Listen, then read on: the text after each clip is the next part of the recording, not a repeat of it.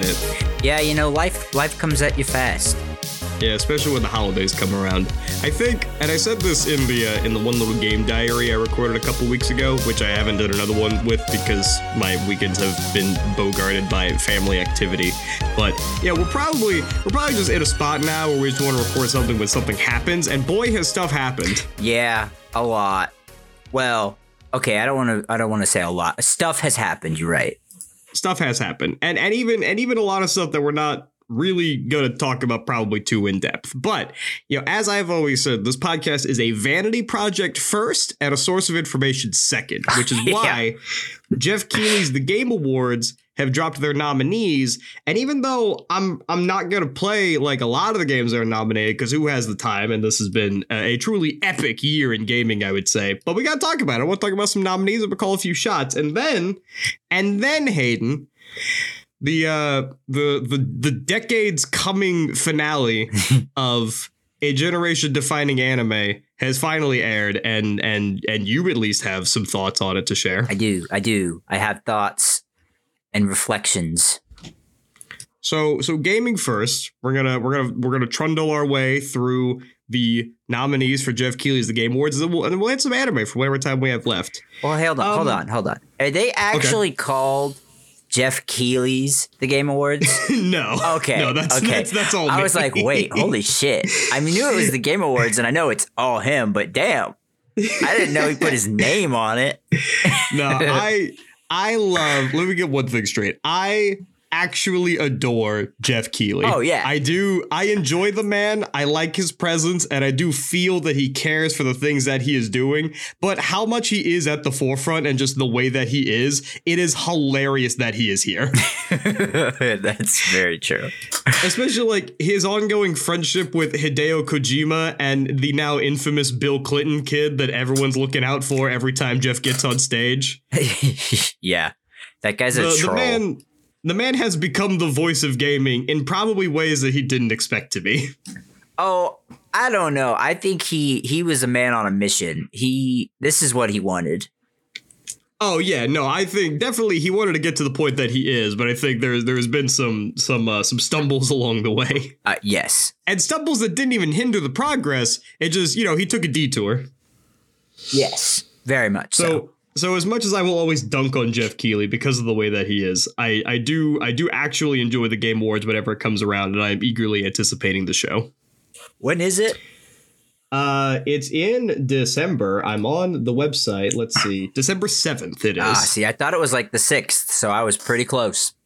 Yeah, it's always I think it's always on a Thursday, weirdly. I think you're right. December 7th is a Thursday this year, and Thursday feels like the Game Awards day. Hell yeah.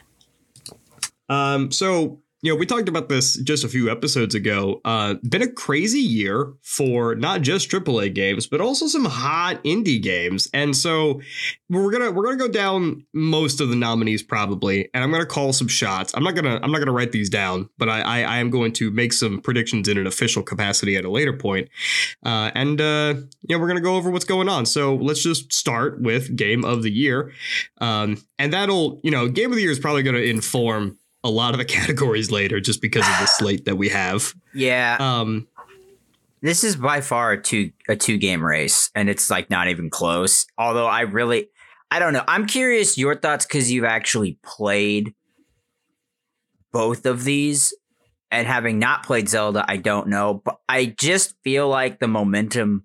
I mean, Baldur's Gate 3 came in and was like, "Hey, we're great," but I just feel like I've seen enough people say that like Tears of the Kingdom was just so freaking good that I don't know how that does not win. Mm-hmm. So let's start. The nominees are, and I guess this is in alphabetical order.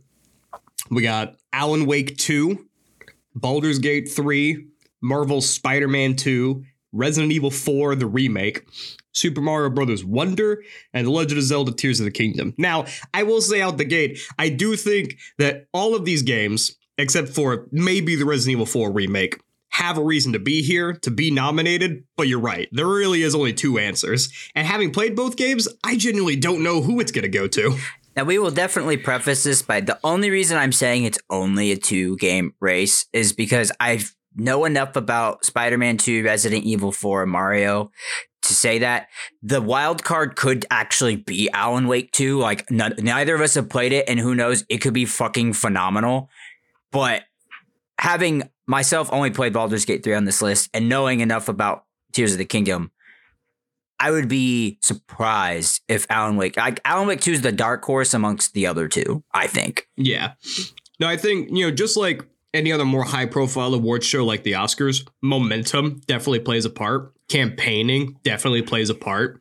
And Alan Wake 2, it's not in everyone's minds the same way that Baldur's Gate has been or The Legend of Zelda always has been. Yeah.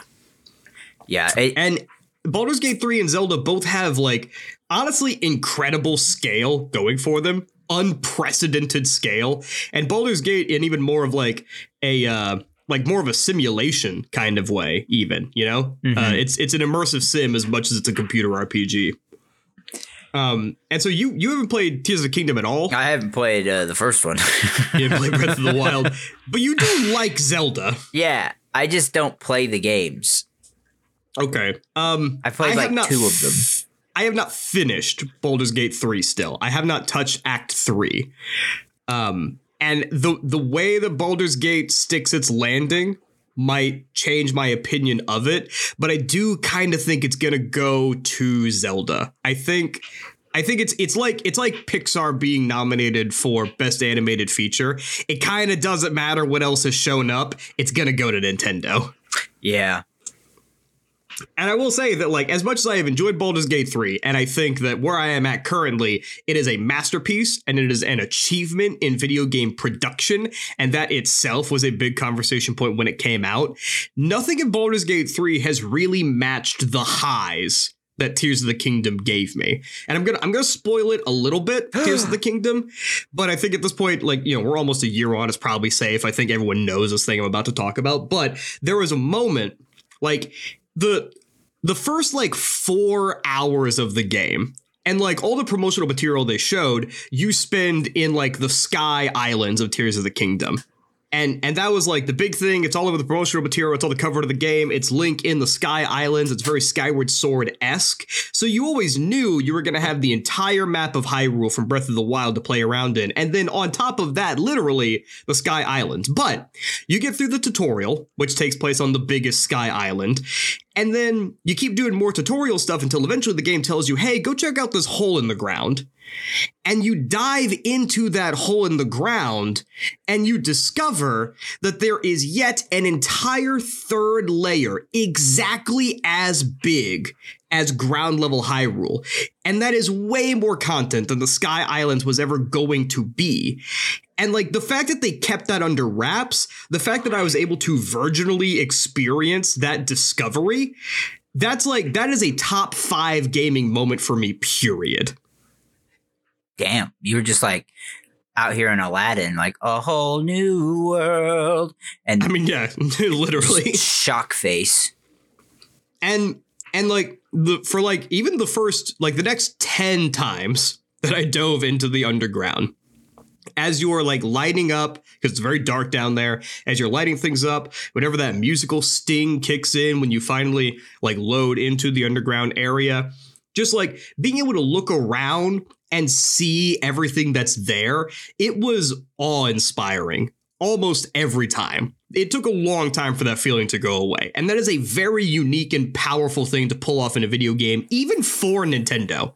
Yeah. No, and the I fact agree. that I was able to experience that so close to something like Elden Ring, I think also says something crazy about the moment we're in for games right now. But yeah. Long story short, I think it's going to Tears of the Kingdom for those reasons. I just don't think, like I said, nothing else even holds a candle except for maybe Baldur's Gate 3. Not to say Spider-Man 2 is not great. Not to say I'm not having a great time with Mario Wonder. It's just, it's not a competition. Yeah, that's having played very few of these games. That's also very similar to how I feel. So I would be. I don't even know if Baldur's Gate 3 won, I'd still probably be like, that's weird. That just, it feels like it's been Tears of the Kingdom in the lead for a while. Now, hopefully I'm not going to go as long-winded on the other categories because, like I said, we're going to see a lot of repeats now. So, but I do want to talk about, I think for best game direction, I think I would almost want to see that go to Baldur's Gate 3 because of the unique things they were able to pull off with the scale and the immersion as a player for that. And bringing in essentially the general populace into what was otherwise a pretty niche gaming genre.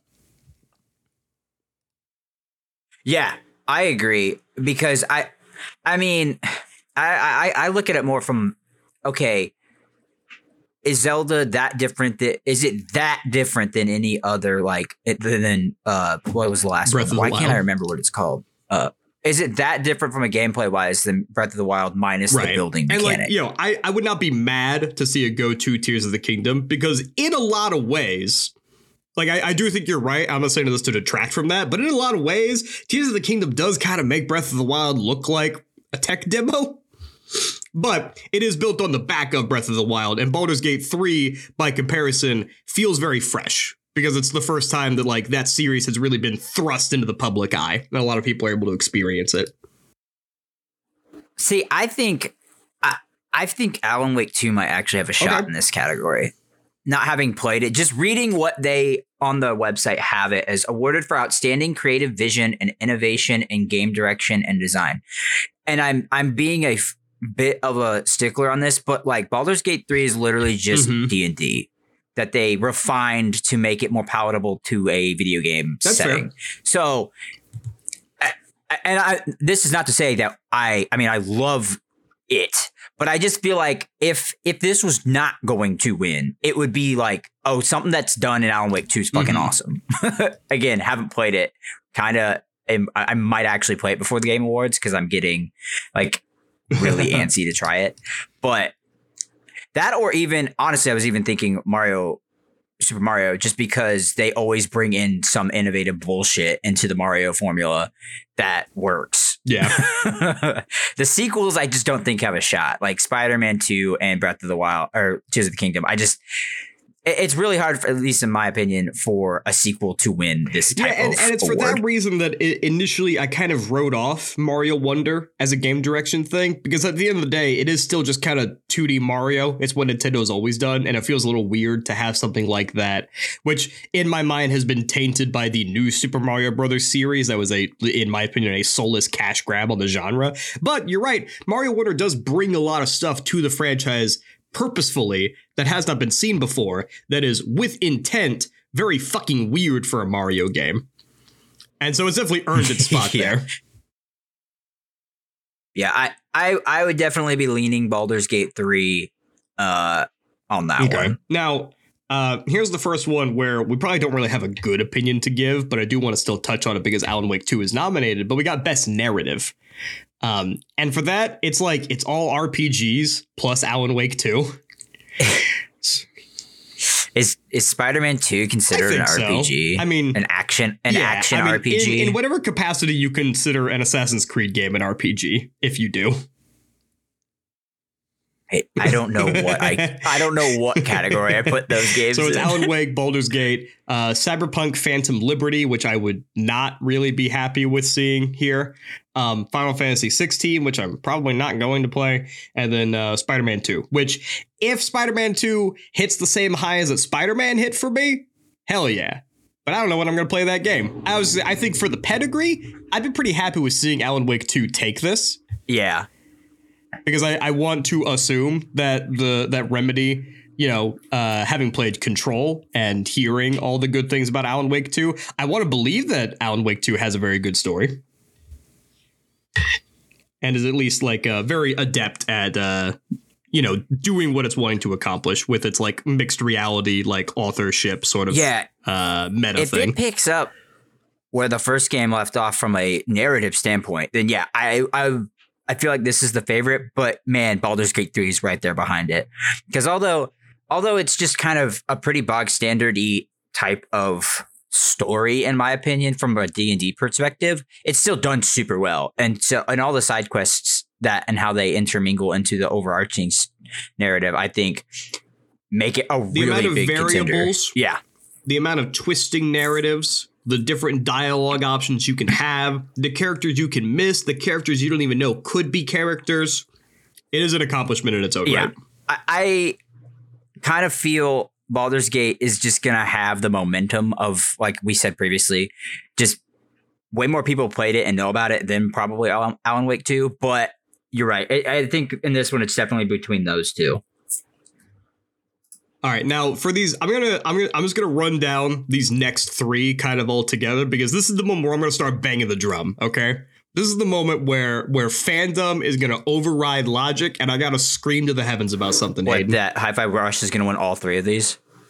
Best art direction. Oh yeah. Best score and music, best audio design. It's gotta go to the game about music. The cel-shaded 3D beat-em-up platformer about music where you were beating up robots literally to the rhythm of the game, Hayden. It's gotta be Hi-Fi Rush. Yeah, I agree 100% on art direction and score and music. Audio design is always a fucking weird award no matter what award category, like award show or media it is for, because illustrated by the fact that the Dead Space remake is nominated for audio design. Or Resident Evil 4. Yeah. Those two are weird to me. I can't understand.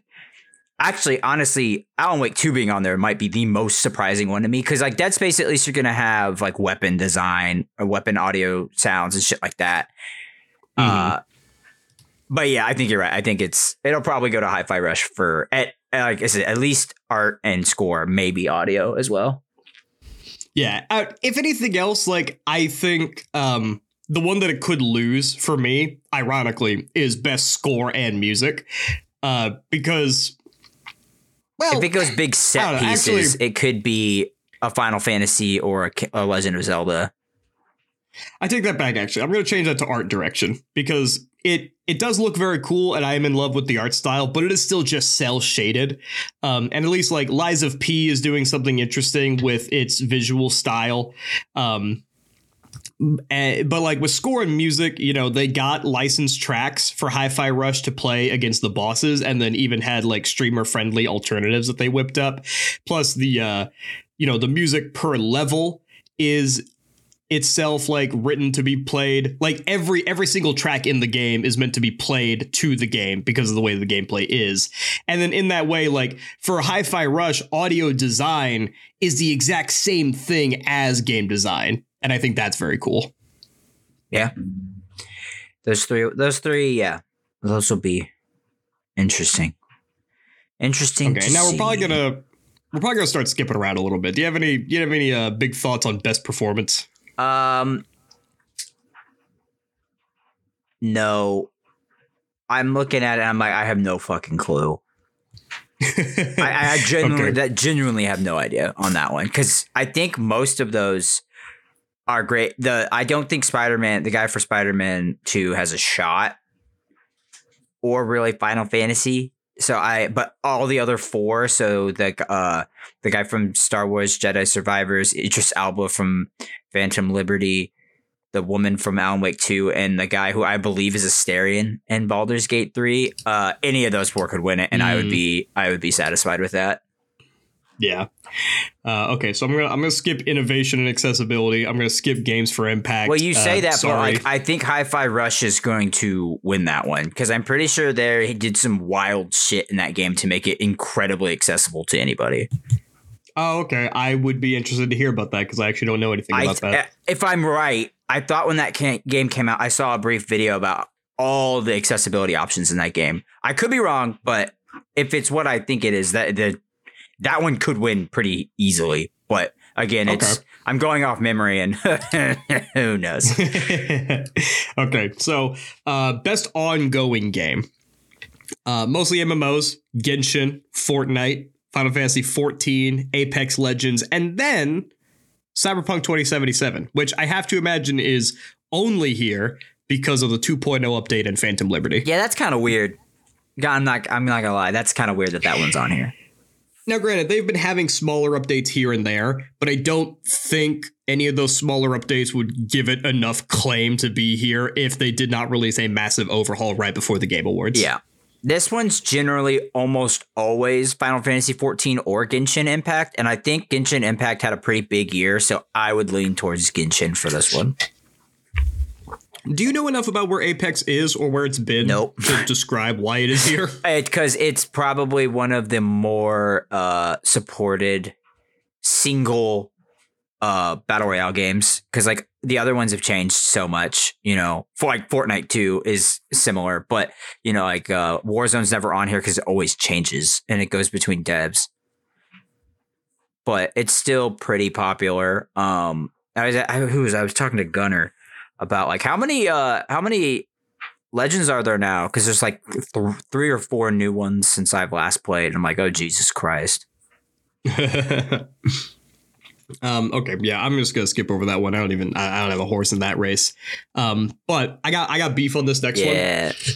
Our next category is best community support, which based on the title, I actually misunderstood what this category was initially. So I'm going to read the description. It is recognizing a game for outstanding community support, transparency, and responsiveness, inclusive of social media activity and game updates / patches. Now, Hayden, based on that description, can you tell me why Destiny 2 is here? No, because they've never had very good social media, except for the fact they have consistent patches.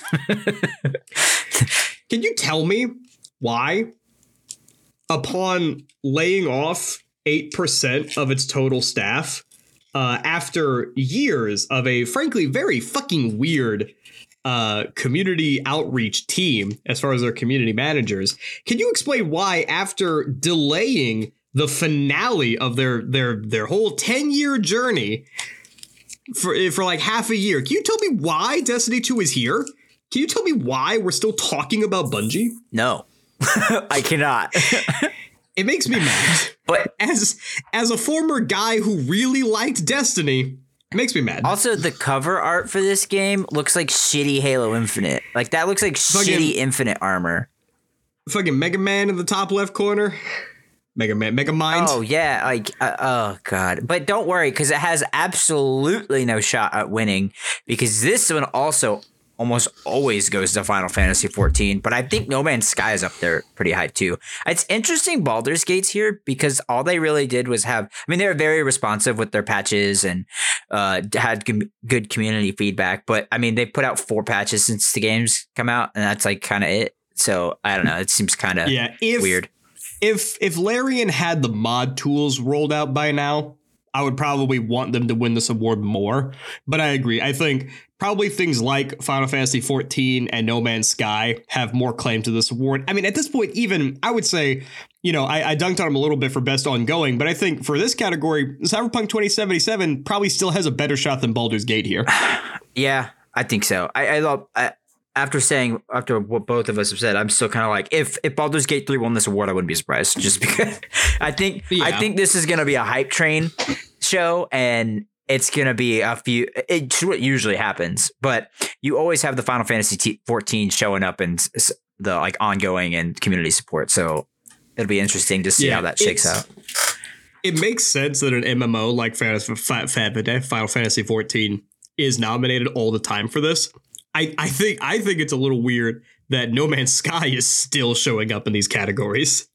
That game has never stopped being worked on. Yeah, that is true. And I guess it's got MMO elements, but it's not. Yeah. But now we're moving on. We got indie games. We got the categories after my own heart. And man, let me tell you, good year for AAA. Good fucking year for indies.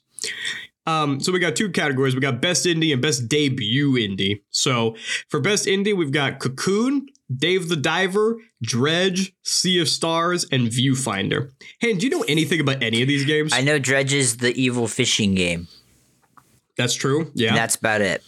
That's why when I looked at it, I was going to pick Dredge for both of the categories. Yeah, I don't know who could win this one. I think I want Dredge to win because I think I have liked that the most.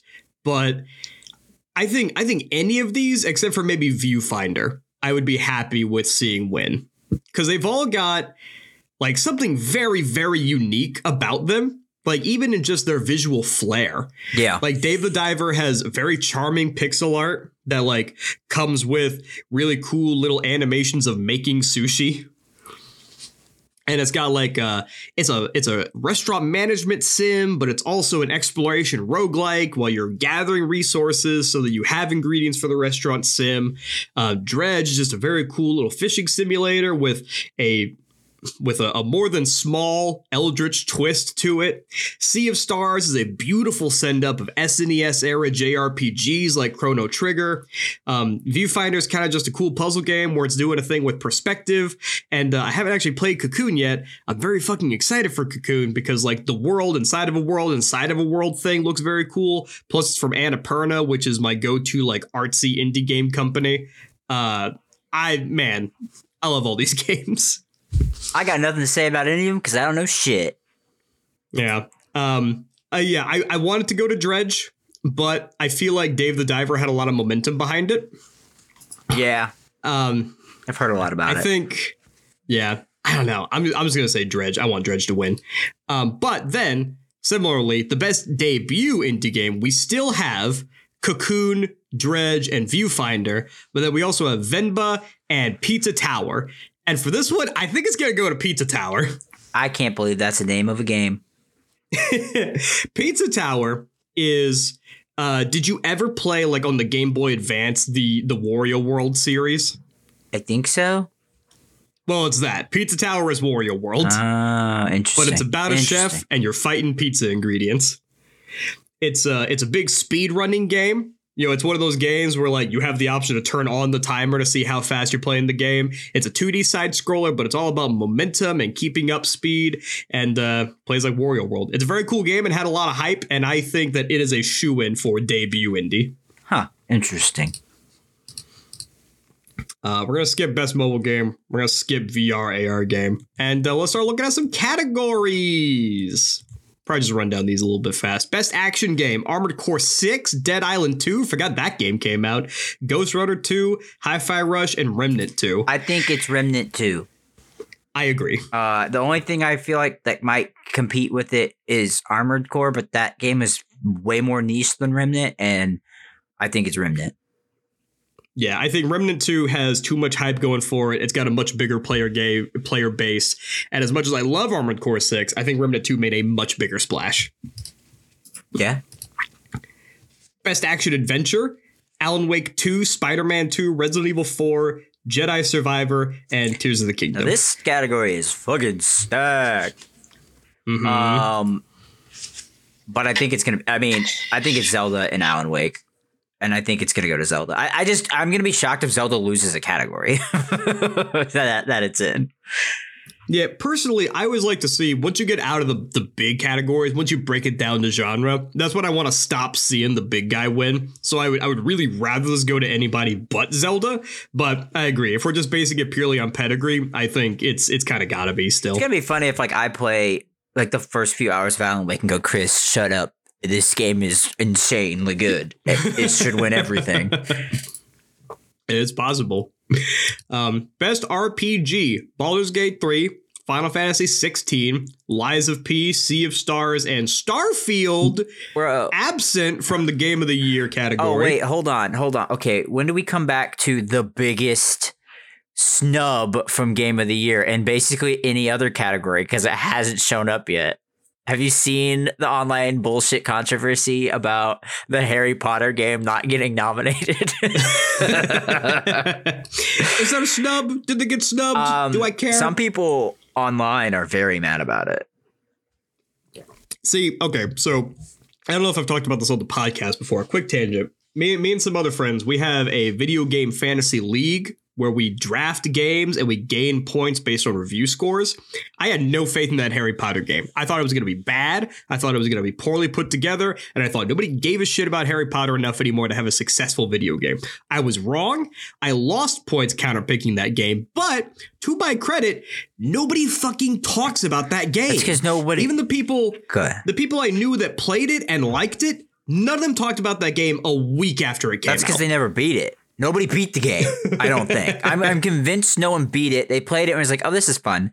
And then was like, oh, the charm wore off and the game got super repetitive. Like, I'm not saying it was bad. It was fine. It was a fine game. But like people trying to be like, oh, it's not nominated for like Game of the Year. I'm like, that's because there's so many great games that came out this year.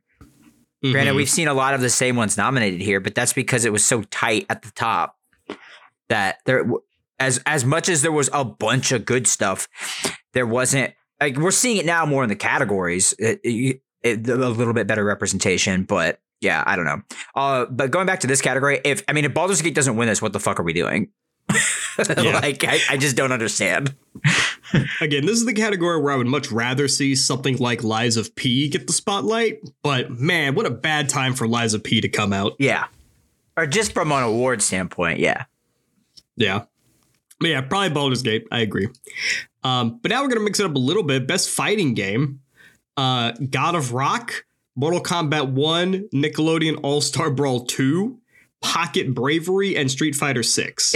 I think this is also a 2-horse race. I think it's more one. I think it's just going to be Street Fighter 6.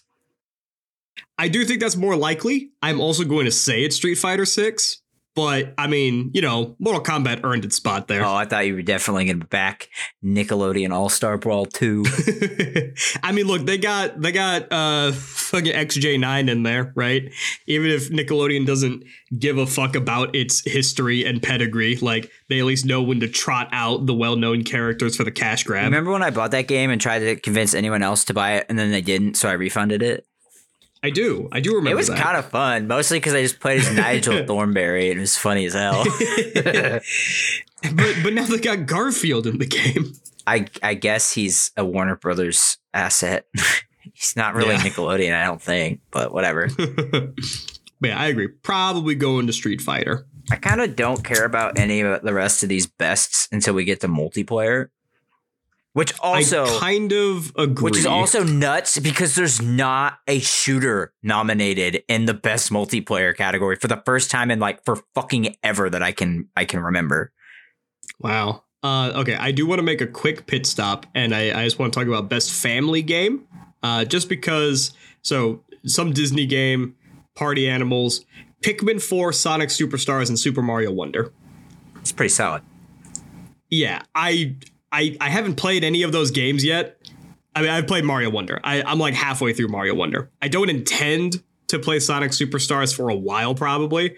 I love the Pikmin franchise, and I just want to shout out those three. Probably really cool games. Go play those games. It's probably gonna go to Mario Wonder.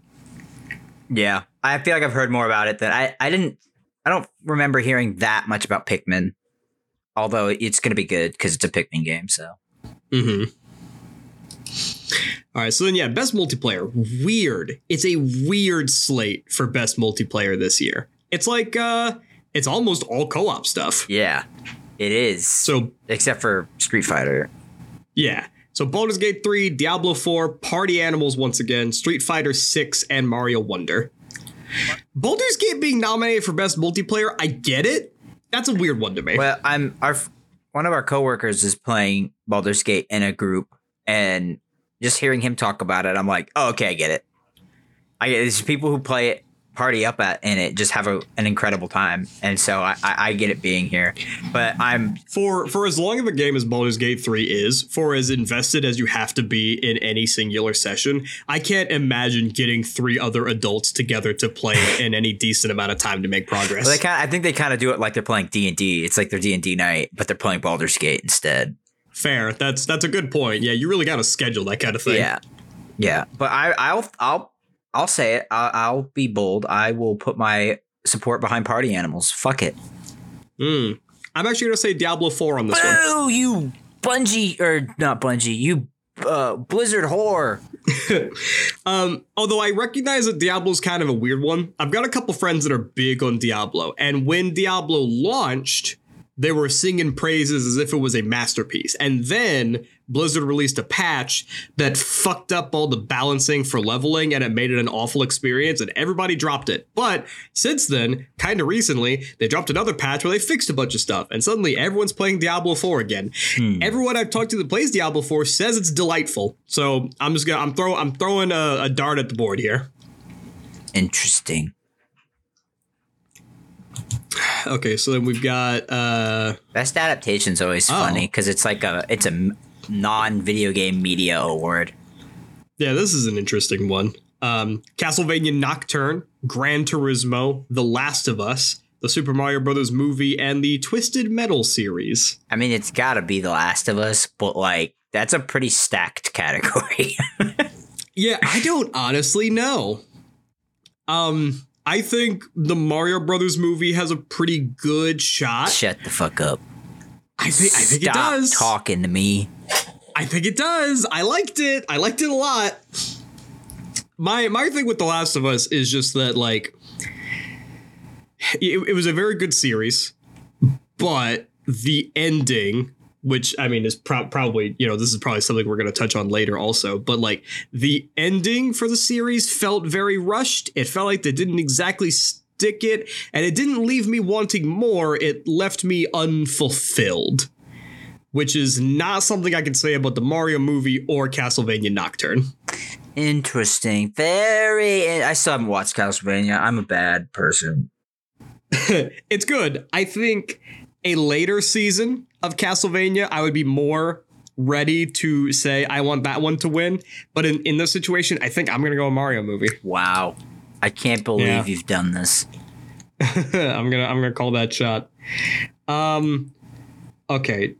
I'm gonna skip over like all the esports categories. What? Also, most anticipated game, bro? Yeah.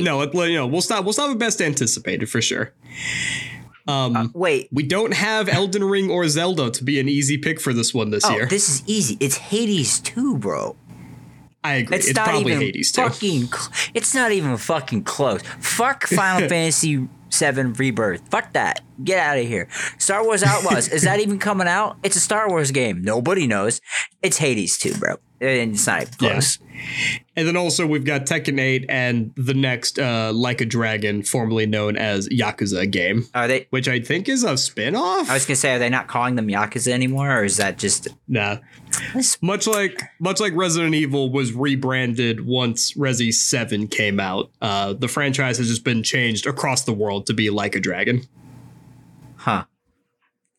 I hadn't looked at the best esport game category, and you have your usual suspects. So you got Counter-Strike 2, Dota 2, League of Legends, Valorant, but PUBG Mobile.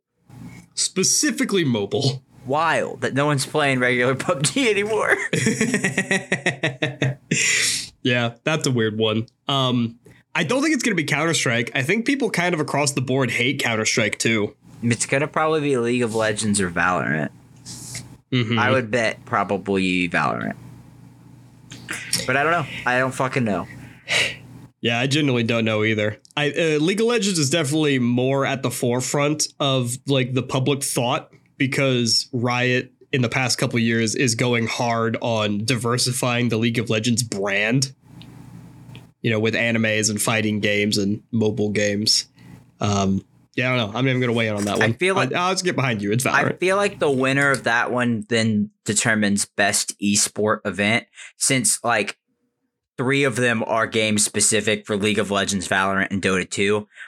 I always pick Evo because I love the fighting game one, but I don't even know what Blast.TV Paris Major 2023 is. Like, what the fuck? I don't know. I'm actually a stupid baby and need you to tell me what game it's for. I can't. I don't know either. So, I mean, the rest of the esports ones, like, who cares? I don't fucking care. I don't care. Best athlete, best team, best coach. I don't know any of those guys. Let me look at best team. Got Cloud9? They got Cloud9 in there? They Valorants. All I know is what's the US League of Legends team? Liquid. I think it's Liquid, maybe. I don't know. They're not on here, so I don't care. athlete. Oh, there you go. Team Vitality. They use the same image for the Paris tournament. It's a Counter-Strike tournament. I bet Faker wins for best athlete. I think in the future, whenever we do shows like this, I gotta have different people ready to jump on the call to weigh in. Because I know a guy. I know a guy that can weigh in on this. On the athlete? I think so. Shut up. Who? I think Covert. Stop. I think maybe. But I think that'll wrap us on the Game Awards. We will do we'll do a post-mortem on this after the Game Awards. We'll come back. We'll talk about it. We'll talk about the winners and the losers. We'll talk about the snubs. The fact that Starfield only got nominated for one category, which I have no horse in that race, but I do find it hilarious. Most importantly, though, we'll be just nutting over whatever new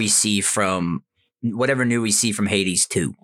So yeah, that's the most important thing. I'm hoping that the finals is going to have a surprise drop at the Game Awards. Ooh. Because that game has a lot of very sudden hype behind it after the last open beta, and they're still shooting for a release this year, and they have confirmed that they are still shooting for that, but they're not giving any specific release date. So I think talking about it now at the Game Awards and you can play it today at Geoff Keighley's The Game Awards. Yeah. Be pretty hype. Geoff Keighley puts his whole dick on the table like, once this is over, go play it. Yeah. And also, Geoff Keighley, the man himself, has put the Game Awards in Fortnite. Yeah. You can watch the Game Awards live from Fortnite. Yeah. That's 2023. So do you want to, I know we said we'd shift to Attack on Titan stuff after the Game Awards. Do you want to instead just do more of the Bungie stuff since we're still on a video game kick? Yeah, we can. Granted, I don't honestly know if I have too much more to say than I already said in the category, but yeah, I mean, if you're not fully aware, for reasons that we will probably never truly know, but that we can infer upon, Bungie in the last couple of weeks laid off almost 10% of their staff in the wake of a PlayStation acquisition deal. After Bungie said that deal would not affect anybody that they're employing. I think that this is just sort of, it's not an isolated Bungie issue, because a lot of, like, even specifically video game companies have been laying off a lot of people this year. I think part of that has to do with the middle of COVID scramble to hire a bunch of people, to hire a bunch of remote people, to hire a bunch of contractors, and they can't keep up, and now they got to downsize. But it's not a good look for Bungie when you're so close to releasing your, the big expansion, Destiny's Endgame, and then you lay off your community managers and you lay off your main composer, and people have been there since day one of Bungie. A lot of people have been there for over 20 Destiny. Years. Yeah. From Marathon. It was already a big deal when they switched to Destiny and they got rid of Marty O'Donnell immediately. But then to lay off Salvatore is just weird. I think any Halo fan can tell you that the music of that game was as intrinsic as the gameplay itself for making some of the most exciting and most enjoyable shooter campaigns that you could play. Yeah. Certainly more impactful than, me personally, any Call of Duty game you could play. Even better than Gears of War, something that is built for the narrative. Even better for a shooter that I really enjoy, Titanfall 2's campaign. I still think Halo games are way better and have always had way better music. And, you can't point to a single late 20s white man and start doing the monk chant from the main menu of Halo 3 and they're not going to join in. Yeah. It's just not possible. So it sucks. And again, I really like Destiny. I played Destiny for a long time. I was all in on Destiny to the point that I was thinking about getting a Destiny tattoo. I was so in on Destiny. Oof, glad you didn't do that. Yeah, I sure am. Well, I don't get tattoos, kids. Kind of to what you said. I think we actually know a little more, and I know there's a lot of reporting out there, and I don't know how much of it ended up being 100% accurate, but I think we know a pretty good reason why they laid people off, and it was very kind of disgustingly monetary reasons. because the way they did it too just makes it seem like they did it to save money and almost as a stock buyback kind of deal, which is even more disgusting in my opinion. But yeah, on the whole, it's not been a very good look for the games industry when they're coming off one of the most like profitable years in gaming history, and loads of companies are laying off people when they've just made some of the most money they've ever made in the history of games. So yeah, it's not a great look for the industry as a whole. And it's kind of sad to see having all these really great games come out and then all these layoffs also happen at the same time. Which is a conversation that I expect to be brought up at the Game Awards in some way. I doubt they're going to say anything controversial. I doubt Geoff is going to take a stand on it one way or another, but it would be weird to me if it wasn't addressed in some way. In memoriam. That's actually really sad. Probably poor taste. So I hope they don't do that. Not if they did it for Embracer Group. Then it's okay, yeah, that's warranted. Fair. Well, okay, we shift in. Do a quick a few minutes on the end of an era in anime. Yeah, it's time for you to talk. Yeah, so Attack on Titan, the anime, the final season, part 3, the final chapters, or whatever the fuck it was called, finally ended. Was it last Saturday? I think it was 2 Saturdays ago. I think it might have been 2 weeks ago at this point. Yeah, sure, man. I think it was the 4th, and it's the end of an era. I know, anime talk isn't for everybody, but it's just very interesting when you get to the end of something that was such a Goliath in the space of both mostly anime. I felt like it's one of those that a lot of people didn't jump over to the manga for. They just stuck with the anime and anime only did, even though it was so popular. I know I've talked with, Chris a little bit, one of our friends, James, about it some, and Chris had mentioned, oh, I hope you can explain some of the stuff. And I'm like, I don't know. The manga ended 2.5 years ago. So it's been a long time since I have consumed Attack on Titan in a consistent, regular interval. And it's just it's kind of bittersweet that it's over. It was drawn out like fucking crazy, which I think is just fucking nuts. But just some, I guess, overall thoughts. I thought Giga put out a very good video just talking about it being over. And I kind of agree with him where like it stuck the landing. The ending didn't do anything absolutely phenomenal or groundbreaking or genre defining in the ending, but it didn't what's the show that I always talk about that the ending was fucking terrible, that had a really weird title? Shit. Fuck. Yeah. I can't remember it.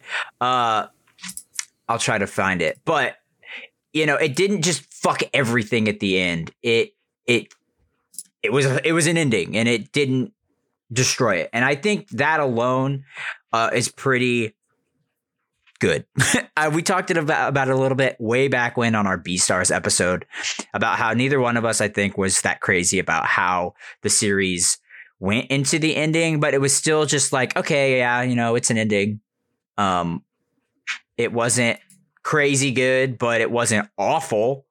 And when you have shows like this with Attack on Titan, just being able to not put a bad taste in your mouth, I think is very important when the journey that you've been on through the whole thing up until that point was just fucking phenomenal. I say it all the time, and I will continue to say it. Endings are fucking hard, and most people don't do them well. So whenever you just have one where you're like, oh yeah, that was fine. I think that's enough. Chris, I'm curious from your perspective though, because you haven't read any of the manga, you just watched it. What were your overall thoughts of how it ended? I agree. Endings are hard. And I'm willing to admit that I might be a super picky bitch about endings. And I did like it. I've seen this thought echoed online where like manga readers after reading the manga were like really mad about the ending. Yeah, they were like really, really mad about the ending. And since the anime came out, as far as I know, the anime didn't change anything about the ending, but people are a lot more accepting about it. And no one's really upset with the Attack on Titan ending. And I kind of, I agree with that. It did some cool things. It did some things that I really liked. I did also feel like the pacing for it was a little strange. Yep. And I might feel better about that if the specials came out closer together, or if I had watched them closer together. Because my main thing was, and I'm gonna, I'm gonna talk about the ending here. We're gonna go full spoilers a little bit. So if you haven't watched it yet, don't listen to the rest of this episode and come back later. But so this is weird to say for a movie that was basically one giant fight, but the end of that fight still felt kind of rushed. Where like, I expected to be more tragic. I expected literally anybody to die besides Eren. Well, technically, everybody did kind of die except for the people who could transform into Titans, Mikasa and Levi. Everyone else did technically die. Technically, when they got turned into Titans, but then they kill Eren, and that takes away all of the Titan abilities, so they're back to being people. Yeah, which felt like a little bit of a cop-out. Also, I don't remember that in the manga. I thought everyone was dead because I was like, "Oh fuck, everybody's dead." I thought fucking Mikasa had to kill Connie in Titan form. I thought that happened, but maybe I just misremember it. I would have liked that a lot more. Because as it stands, like when it finally came down to it, like I forget exactly how it played out, but it was basically like, Mikasa, you have to do it. And then she was like, oh God, I have to do it. And then she just did it. Well, so yeah. Like once Mikasa was firmly for like, okay, yes, I have to go kill Eren. It was 30 seconds between that realization and her killing Eren. And that felt weird. Yeah, I don't think they did that very well in the anime. It seemed like a little more fluid in the manga chapter that it happened in, mostly because there wasn't that brief reprieve. I felt like when they went back onto the the giant mountain, everything just kind of kept going. So they kind of slowed that down, and Mikasa had kind of already come to the conclusion that she was going to have to do it, I think. But that whole part, I don't really like dwelling too much on that because it makes no fucking sense. Because like if you go back to the conversation, which I thought they didn't do very well, when all of a sudden Eren and Armin are having their conversation and Eren and Mikasa are having their conversation, you're like, oh, this happened for fucking ever ago, and then Eren just erased the memory of this until he died. That was very confusing and not done well, I don't think. But yes, like one of the things that Eren explains to Armin is he's like, oh, yeah, it's just like the founder Ymir chose Mikasa to be the one to end the circle of this. And Armin goes, why? And Eren's fucking answer is, no one knows but her. And I'm like, oh, my God. You can't do that in the finale. Like, cool. We, as the audience, don't get to know. Yeah, it's like, who knows? She just like when they're also like, and I think Giga talked about this, is like she's the founder Ymir like stayed with her quote husband or lover or whatever, her slave who enslaved her, owner of the king, because she loved him that much. And I'm like, that's fucking crazy. That's stupid. So that little bit, I kind of am like, whatever. It just wasn't done very well. It's fine. I don't know if you saw this, and if this is accurate, I think I saw some sort of social media post of someone asked the creator,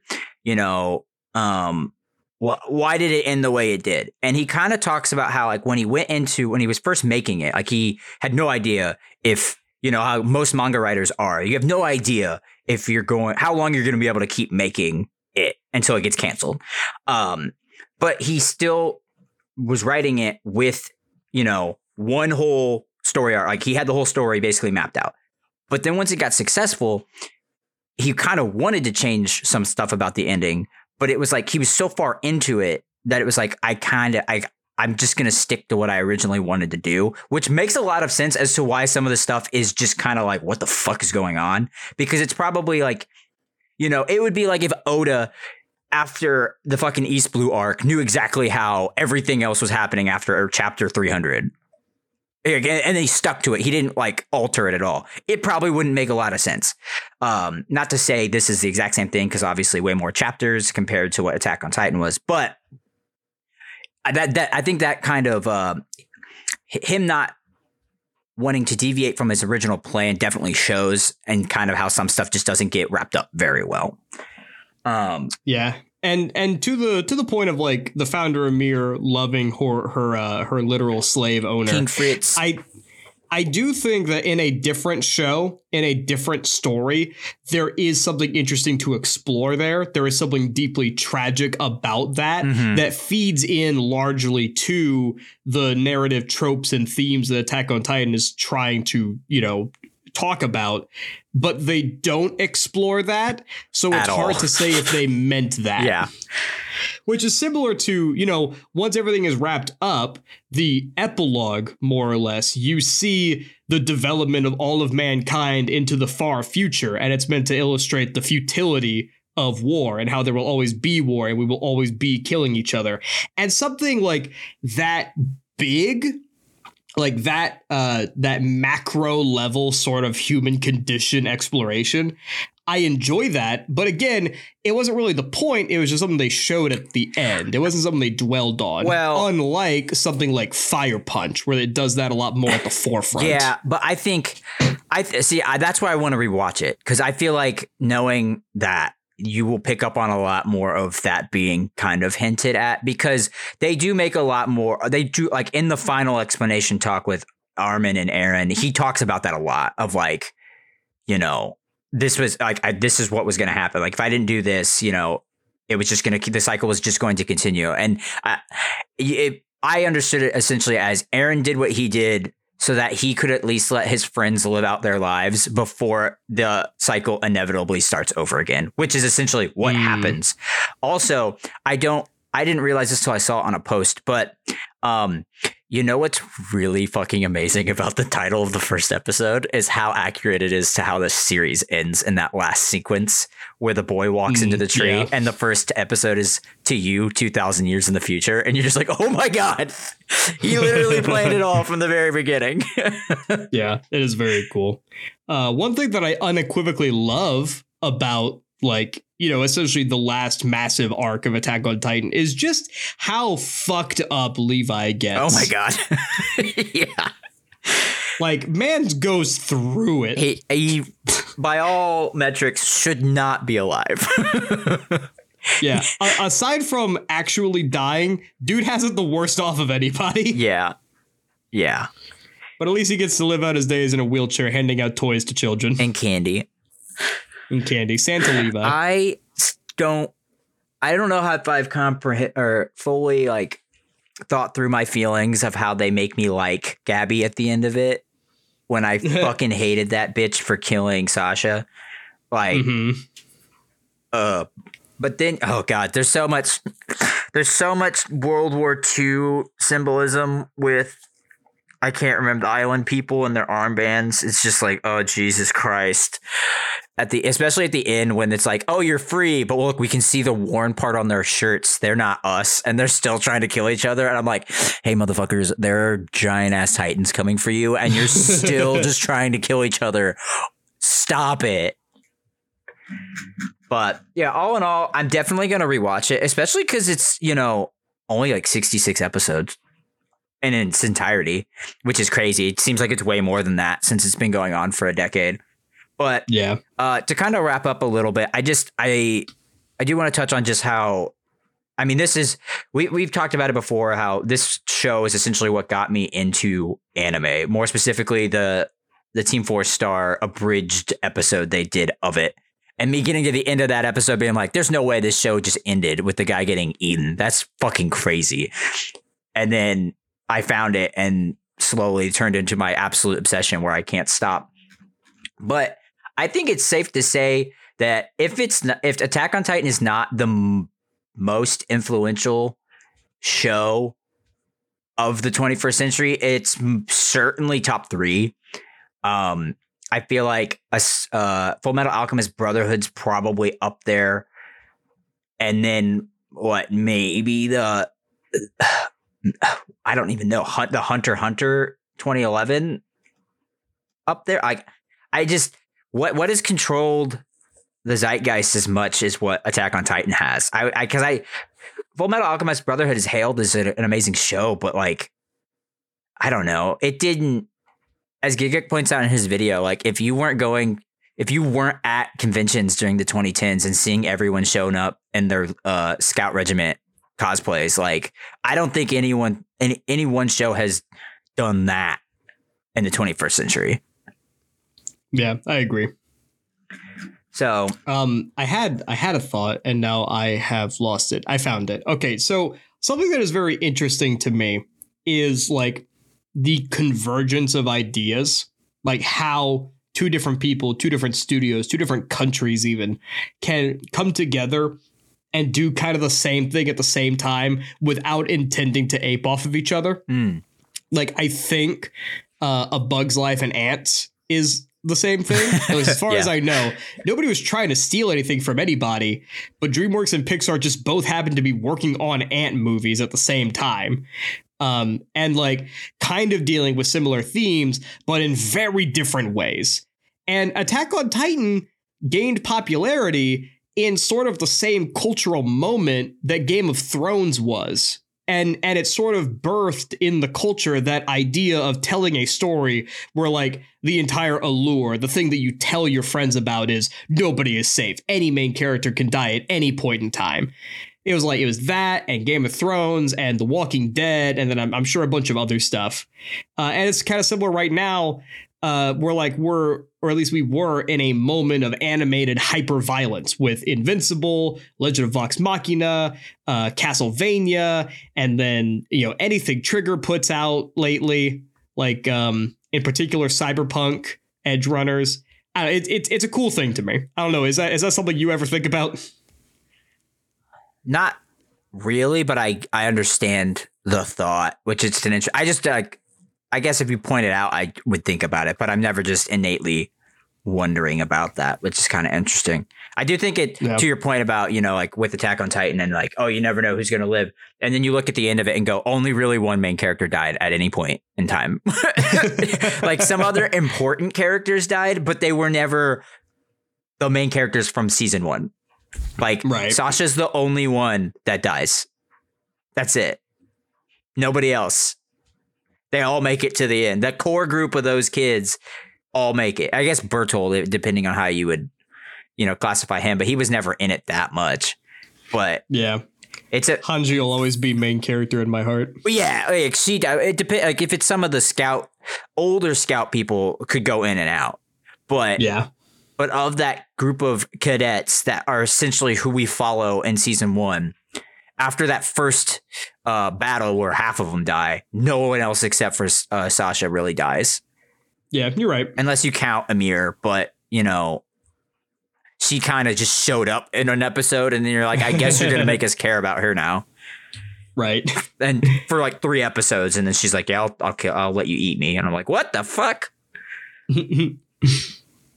Okay, well, I think we will wrap there. Yeah. Oh, one last thing.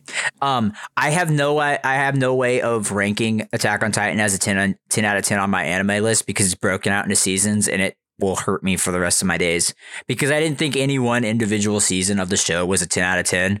So they're all at 9s on my anime list. And I kind of hate that, but I don't know. I don't know what to do. Hell. That's pretty funny. Because the show on a whole, I think is a 10 out of 10. The animation's great and the story is incredible.